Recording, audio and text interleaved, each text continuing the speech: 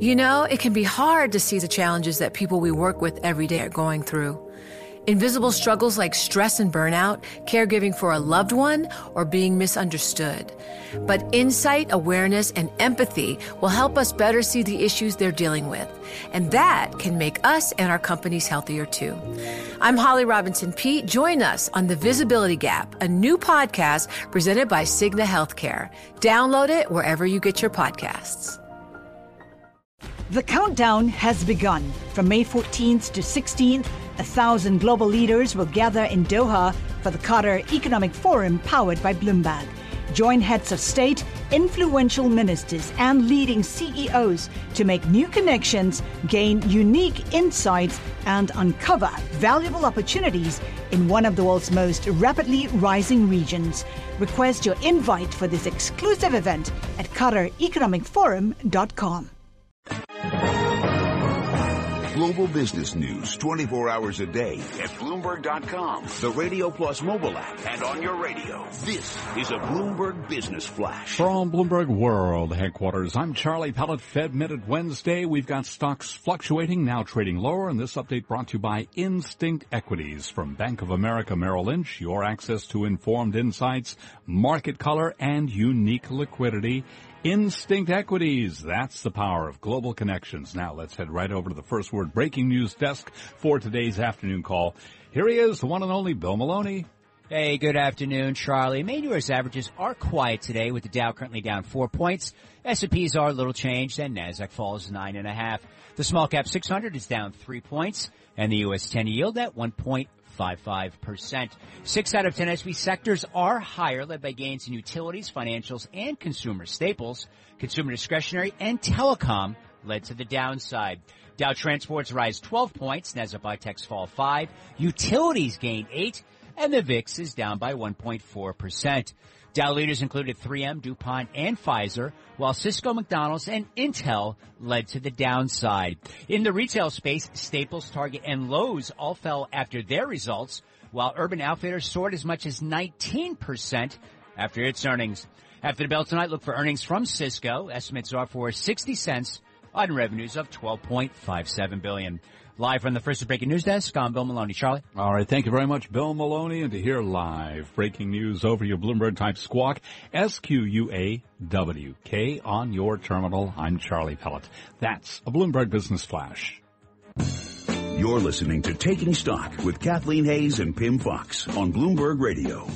Another chapter for Barnes & Noble. Well, it's beginning with a stock decline of nearly 12% today after its CEO, Ron Bohr, was ousted.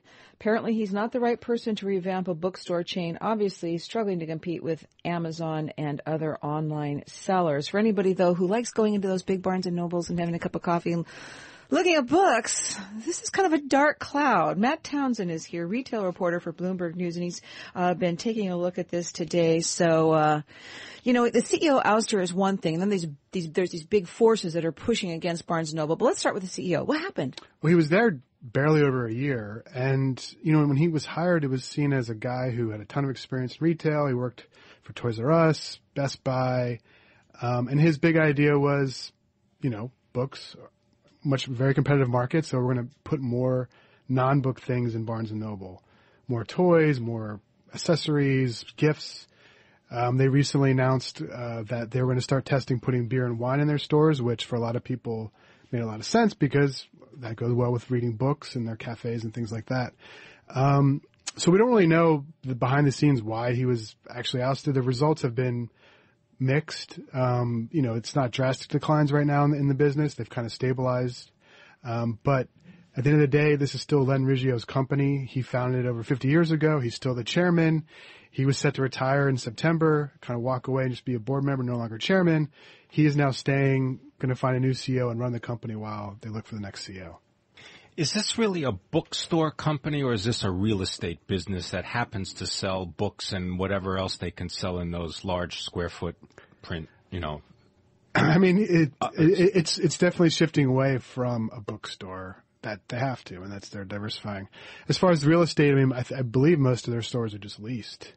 So it's not like they own a bunch of real estate that's worth a lot of money. They're going to let the leases roll off? That's what they've been doing. That's right. what they've been doing. They've been, when a lease comes up, they either get out of it or they renegotiate it. But I will say, one thing that going for Barnes & Noble is that the publishing industry does not want to see Barnes & Noble go away, because then they'd be left with dealing with just Amazon, which is not a good thing for them to happen to the publishers. So the publishers will probably, and the mall owners like Barnes & Noble too, because it draws a lot of foot traffic, even if people aren't always buying books when they go in the stores.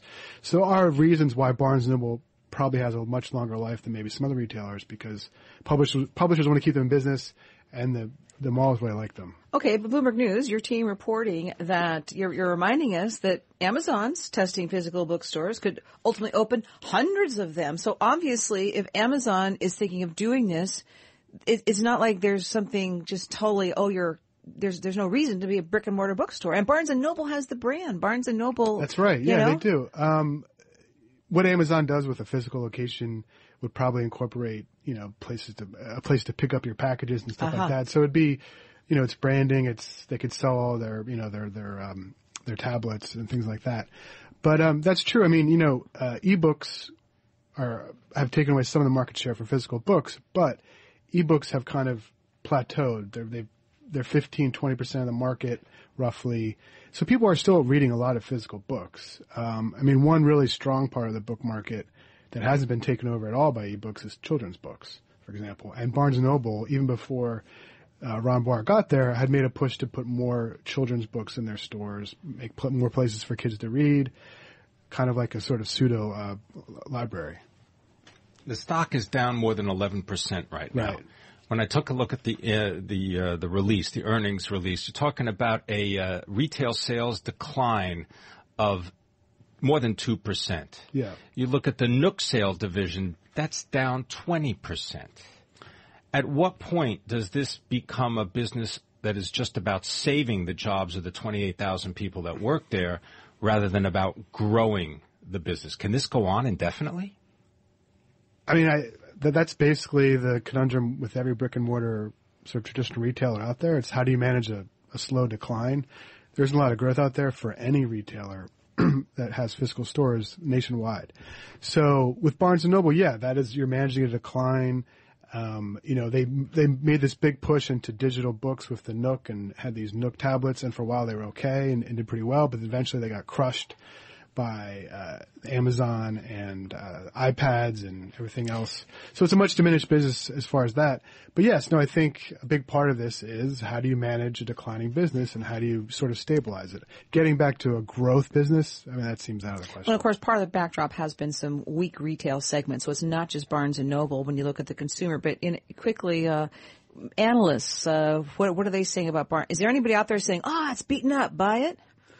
I haven't seen that, but if a stock is when a stock is selling, that means someone's buying it, obviously. So, it still has positive cash flow. It still is profitable. It doesn't have a lot of debt to deal with. It's in pretty good shape.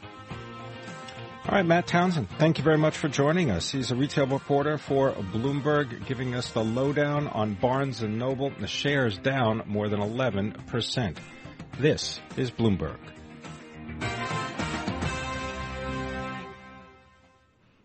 This Olympic update is brought to you by your Tri-State BMW centers. Visit them online at tristatebmw.com. At BMW, they only make one thing, the ultimate driving machine. Collaborate for a greener future at the Bloomberg Green Festival, a groundbreaking celebration of the thinkers, doers, and innovators leading the way. From design and culture to technology, science, and entertainment. Hear from inspirational speakers and immerse yourself in climate solutions. July 10th through 13th in Seattle. Title sponsor, Amazon. Official airline, Alaska Airlines. Get 20% off using promo code radio20 at BloombergLive.com/Green Festival.